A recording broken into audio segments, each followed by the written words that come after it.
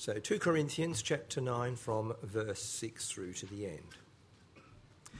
The point is this: the person who sows sparingly will also reap sparingly. The person who sows generously will also reap generously. Each person should do as he has decided in his heart, not reluctantly or out of compulsion, since God loves a cheerful giver. And God is able to make every grace overflow to you, so that in every way, always having everything you need, you may excel in every good work. As it is written, He distributed freely, He gave to the poor, His righteousness endures forever. Now the one who provides seed for the sower and bread for food will also provide and multiply your seed and increase the harvest of your righteousness. You will be enriched in every way for all generosity, which produces thanksgiving to God through us. For the ministry of this service is not only supplying the needs of the saints, but it is also overflowing in many expressions of thanks to God. Because of the proof provided by this ministry, they will glorify God for your obedient confession of the gospel of Christ and for your generosity in sharing with them and with everyone. And as they pray on your behalf, they will have deep affection for you because of the surpassing grace of God in you. Thanks be to God for this indescribable gift. Thanks, Peter. Good morning, everyone. My name is James, part of the team here, and we're going to be talking about what it looks like to live a generous life. Let me clear up a few things before I start. Mark Ernsty, I think, is intelligent, John. So come along to the Men's Learning Day. And Tian, I got into ministry because I hated my job. No, that's not true at all. It's a great privilege, and I think I enjoyed my job. So before I start, let me just tell you about the Good Samaritan experiment. You might have heard of it. Back in the 70s at one of the big American universities, they got some theology students together, people training for ministry, bit like what I've done, what Neil's done, what Tian's about to start. And they said, you need to prepare a short talk on the parable of the Good Samaritan. I'll assume you're familiar with the story. And then they said, once you've prepared your talk, you need to go to this other building a few blocks away and deliver the talk. And on the way, on one of the blocks on the journey, the researchers, the people conducting the experiment, had arranged for an actor to be there and pretend that he was in distress, needing particular help. It's a classic setup, really. Prepare a talk on the Good Samaritan and then put someone in need right before the eyes of those preparing the talk. It's a classic setup. Only 50% of the people studying theology, preparing a talk on the Good Samaritan, stopped to help this person. 50%. It's interesting, isn't it? Most of us, I think, understand what this series is about. We've been talking about generosity. We've learned about how God is generous to us. We've been challenged on our hearts. Most of us understand and approve the principle of being generous, but it's much harder to put it into practice. Now, I know here there's many people that are exceptionally generous, and not just in their attitudes, but in their actions. I'm grateful for that. This not so much I'm sure some of us will come away feeling challenged, but I don't think it's this isn't a rebuke or anything, but I think most of us, and I put myself in this category, moving from principle to practice when it comes to being generous can be hard. So the aim today is to be as concrete and specific as I can about what a generous life looks like. And I want to say, and I'm building very much on what's come in the last few weeks, the first two talks. Here we go, generous lives. 4 things. A generous life will be sacrificial, will be systematic, will be spontaneous, and will be selfish. And you're probably wondering what that last point is going to be. You'll have to keep listening until the end. I think it's crucial, in fact. So they're the 4 things that I want to say to you. about what a generous life will look like. So first of all, I think we need to learn to live more sacrificially in order to be generous. I think here's the problem many of us face when requests for giving in some way, whether that's money or time or anything else, when opportunities arise to be generous, we feel like we can't give because we're at our limit. We've got nothing to give. This is a bit like what Barry was doing in his all-age spot. It's hard to give because we feel stretched. We're at our limit. That's not an easy situation to be in, and I'm not suggesting that if you feel like that, it's because of an unwise or sinful decision. That's not necessarily the case, but it's good to think about how we've got here. How have we got to this point where we find it so hard to give? Let me go back to the Good Samaritan experiment, because I didn't give you the whole story. The experimenters, as well as sending the groups off to deliver the talk in the building a few blocks away, they said to some of the students, if you leave now and walk at a normal pace, you'll be a bit early to deliver your talk. You've got time, the audience is there, but you've got plenty of time, you'll be early. They said to another group of students, if you leave now, you probably want to, go quickly because the audience is waiting, you're going to be a little bit late. Now, can you imagine which group it was that stopped to help the person in need, the actor? Of course, it was the people that felt like they had time, the ones that thought they were early. And the researchers concluded, this is really interesting, the researchers concluded that for those people that didn't stop, it wasn't necessarily a lack of generosity or a heartless attitude. It was conflicting obligations. That sense that the students running late didn't want to inconvenience the people waiting at the other end. And isn't that experiment and that finding just an absolute parable of modern life? I take it that many of us, as we grow in our generosity of heart, we're hamstrung by conflicting obligations. We have all kinds of commitments, whether they're financial, time, emotional, and in the end, sadly, being generous to those outside our initial sphere it just gets lost because we don't feel like we have the capacity. So I think the first step, one of the first steps in leading a generous life, as well as rejoicing in God's generosity to us, is to lead a more sacrificial lifestyle. I thought at one point about labelling this first point a simple lifestyle, but we know that it's far from simple with all the different affairs going on in life. But we need to be more sacrificial, becoming more ruthless in distinguishing between necessities and luxuries. We need to find ways to live that create margin in our lives to be generous to others.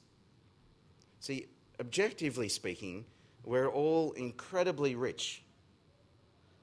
But how many of us here feel rich?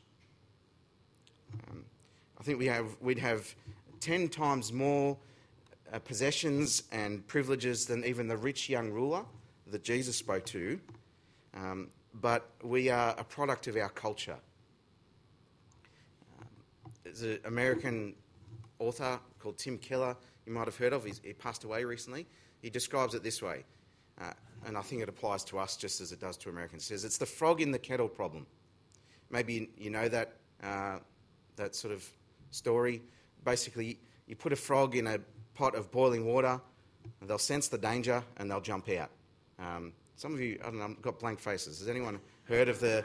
Yeah, there's a few wise old sages that have heard of the illustration. You put a frog in a pot of boiling water, it'll sense the danger and jump out straight away.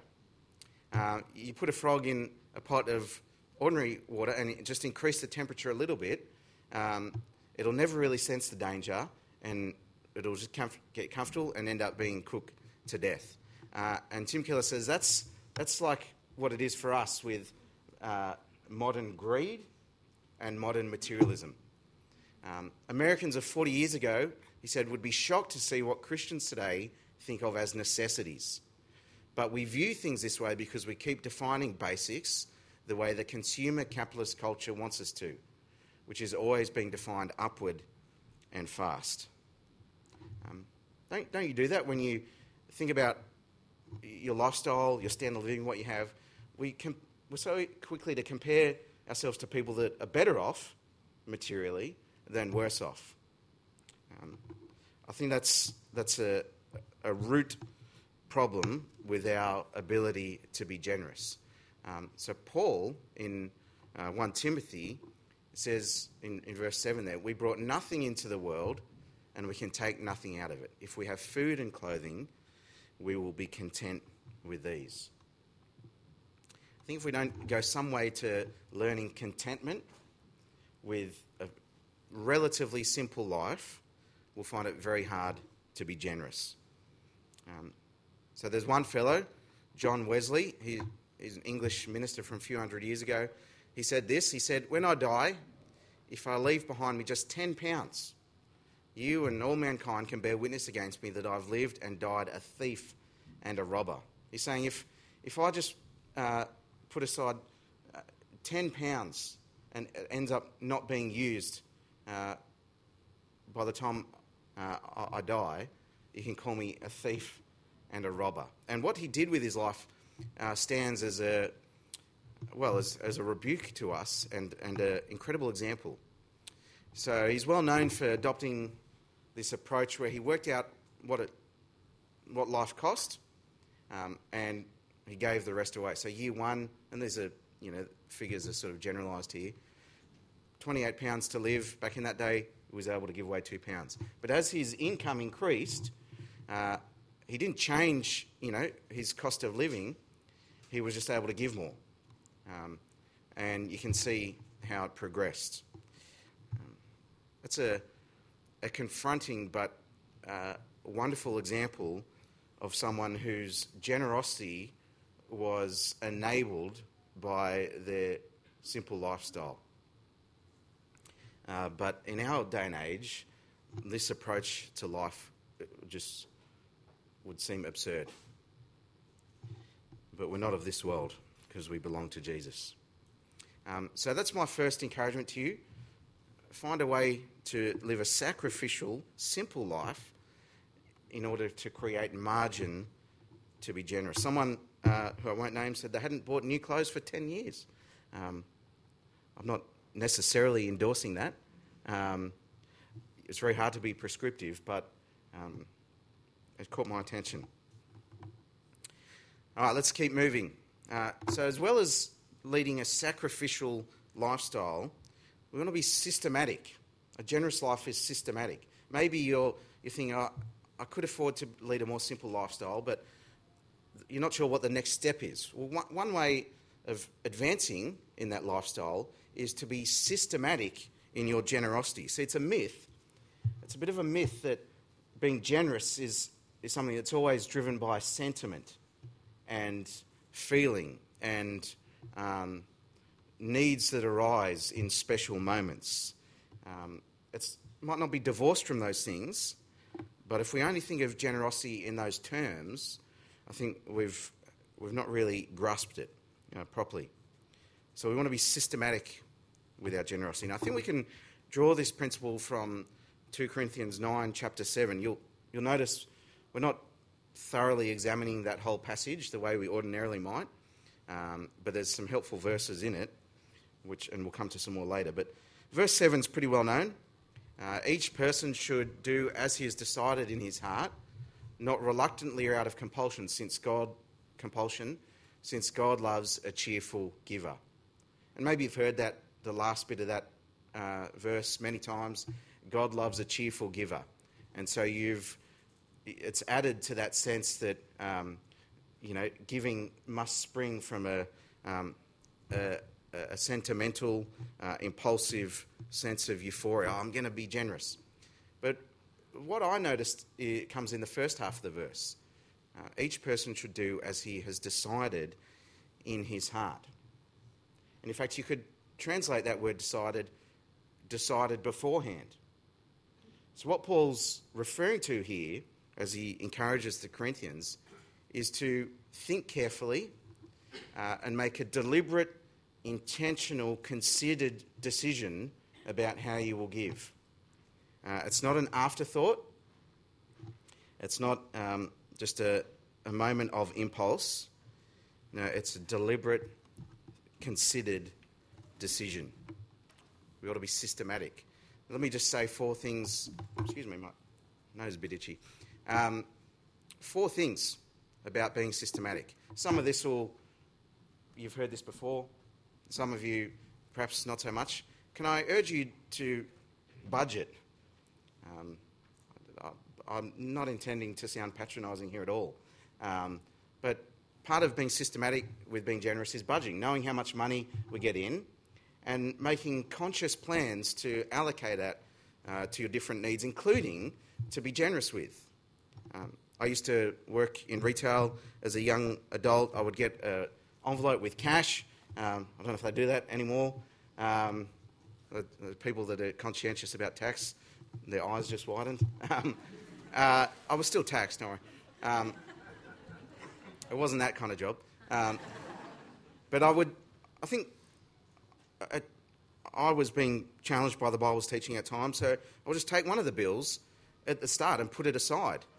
It wasn't, I'll only be generous once I've spent everything else and if there's some left. No, I'd put it aside. And we can do that as we work out how much our income is and allocate it. I'm not prescribing a dollar figure. It's hard to do. We know in the Old Testament there's a law about giving 10%. That might be a guide, but it's not a binding law for Christians.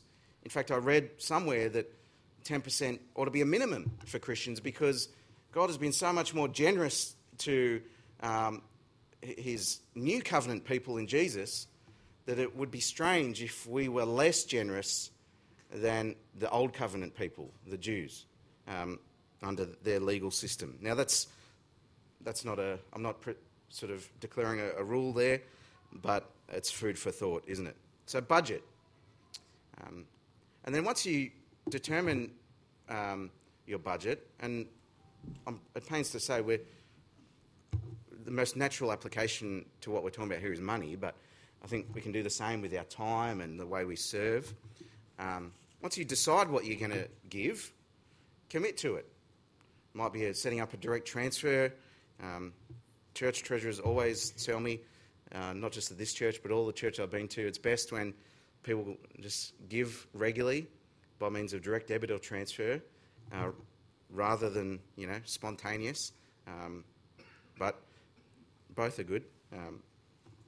But commit. Set yourself up to contribute regularly and follow through.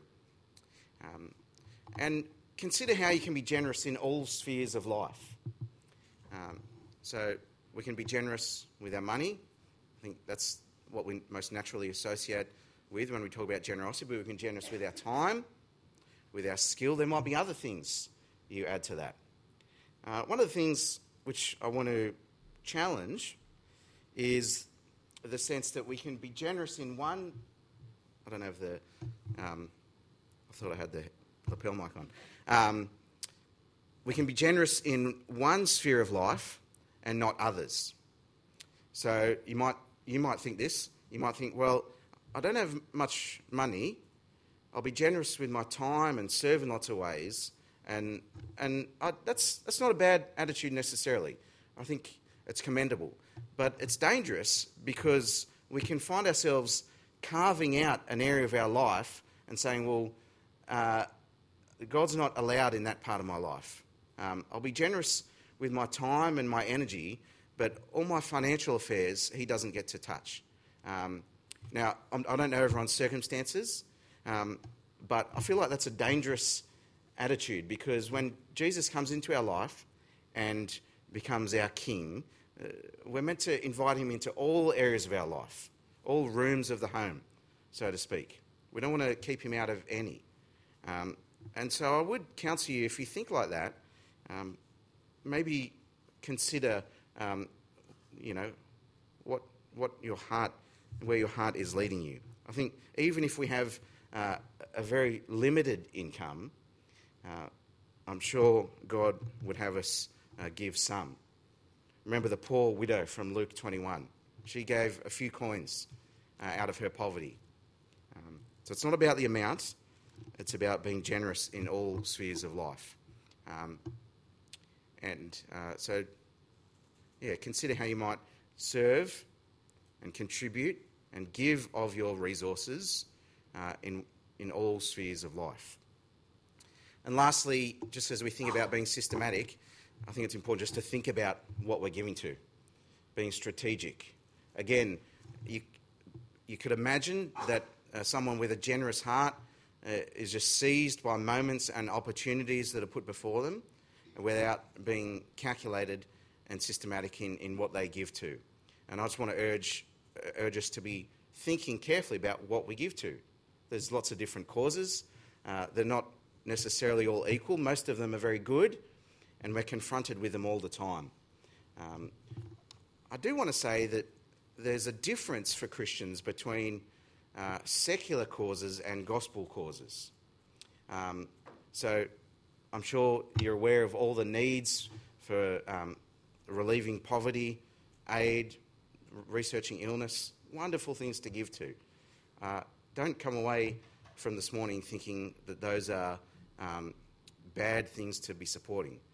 But I would urge us to lean towards investing in kingdom work, like Tian, as we've heard, or overseas mission work, churches, things like that.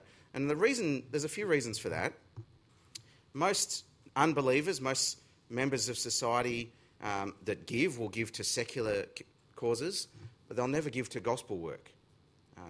It's only Christians that will give to gospel work. And as Tian has said, as she was alluding to her sense of what's important, what's most important is that we teach people about Jesus.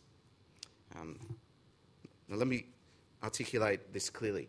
I'm not saying that the spiritual part of life is more important than the physical part of life.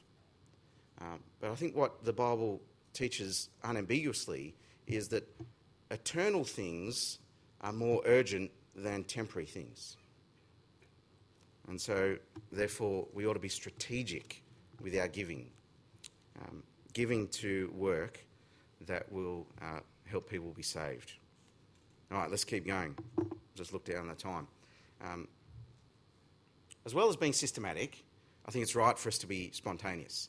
Now, I was saying that's not the way, but it'd be terrible, wouldn't it, if, as we budgeted and gave money and committed to things, if, as a person, we were never just kind and generous in everyday moments. I think what God desires is not only people that are systematically generous, but people whose character is kind and giving. I wonder if someone looked at your life and the way you interact with people, would they describe you as a generous person?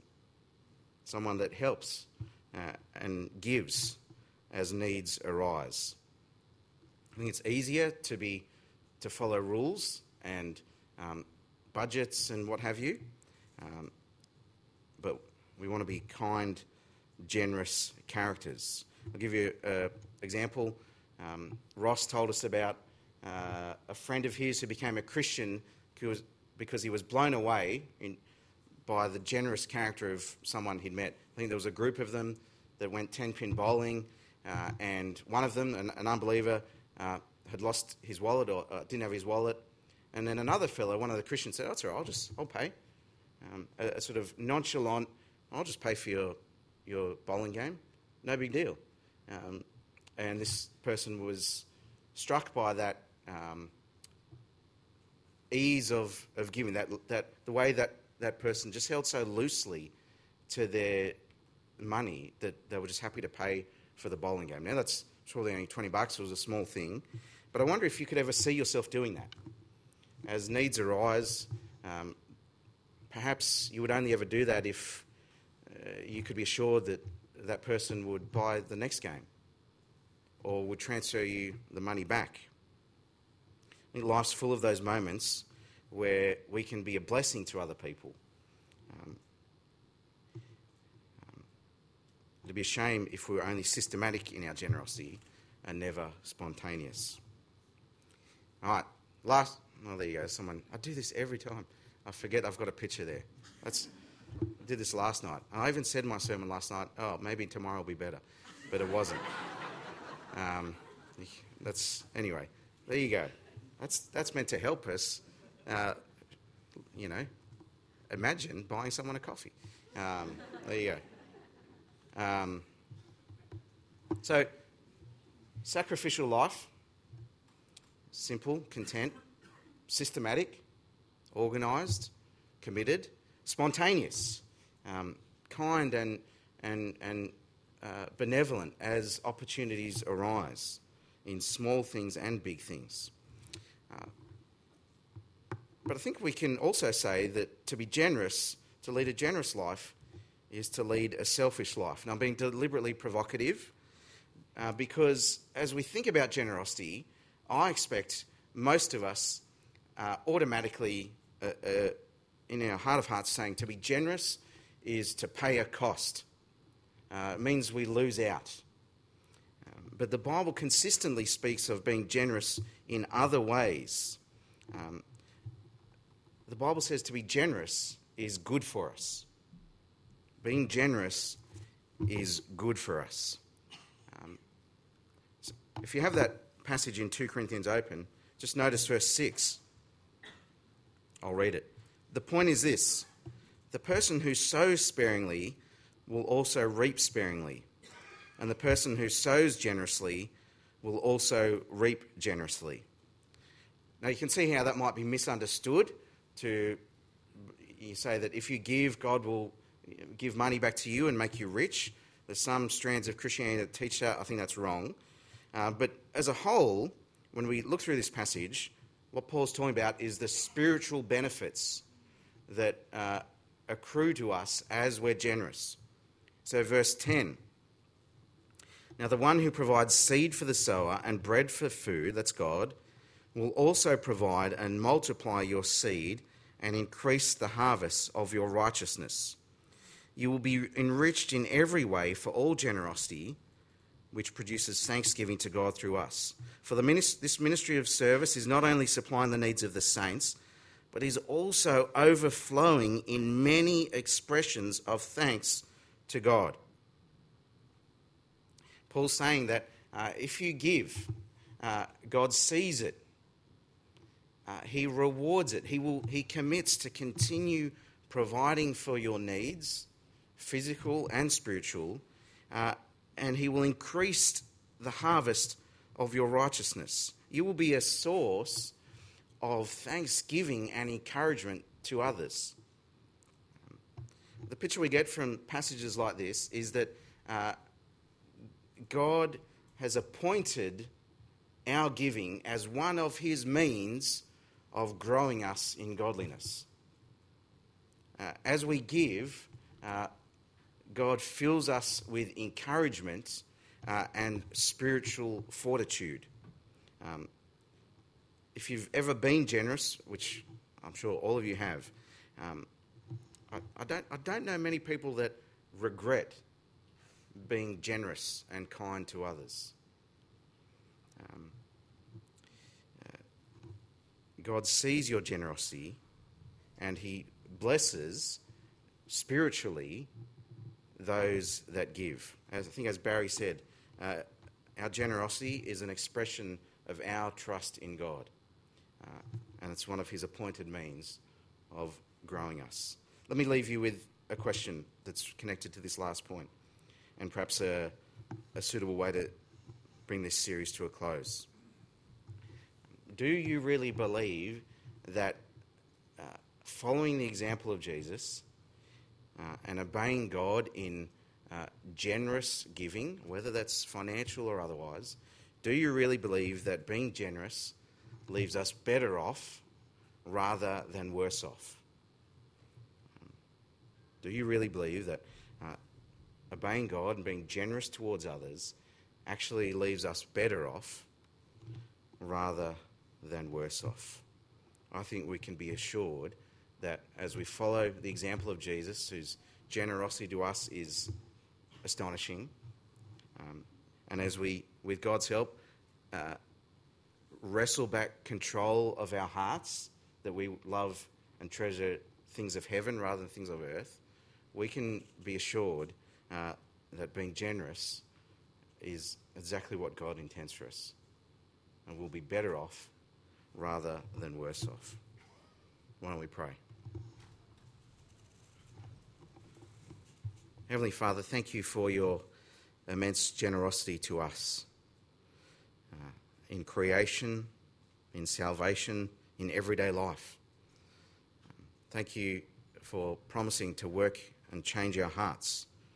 We do ask that we would treasure things of heaven rather than things of earth. I pray that our hearts wouldn't be captivated and in love with money and possessions, but rather your kingdom. And Father, we pray that you'd help us to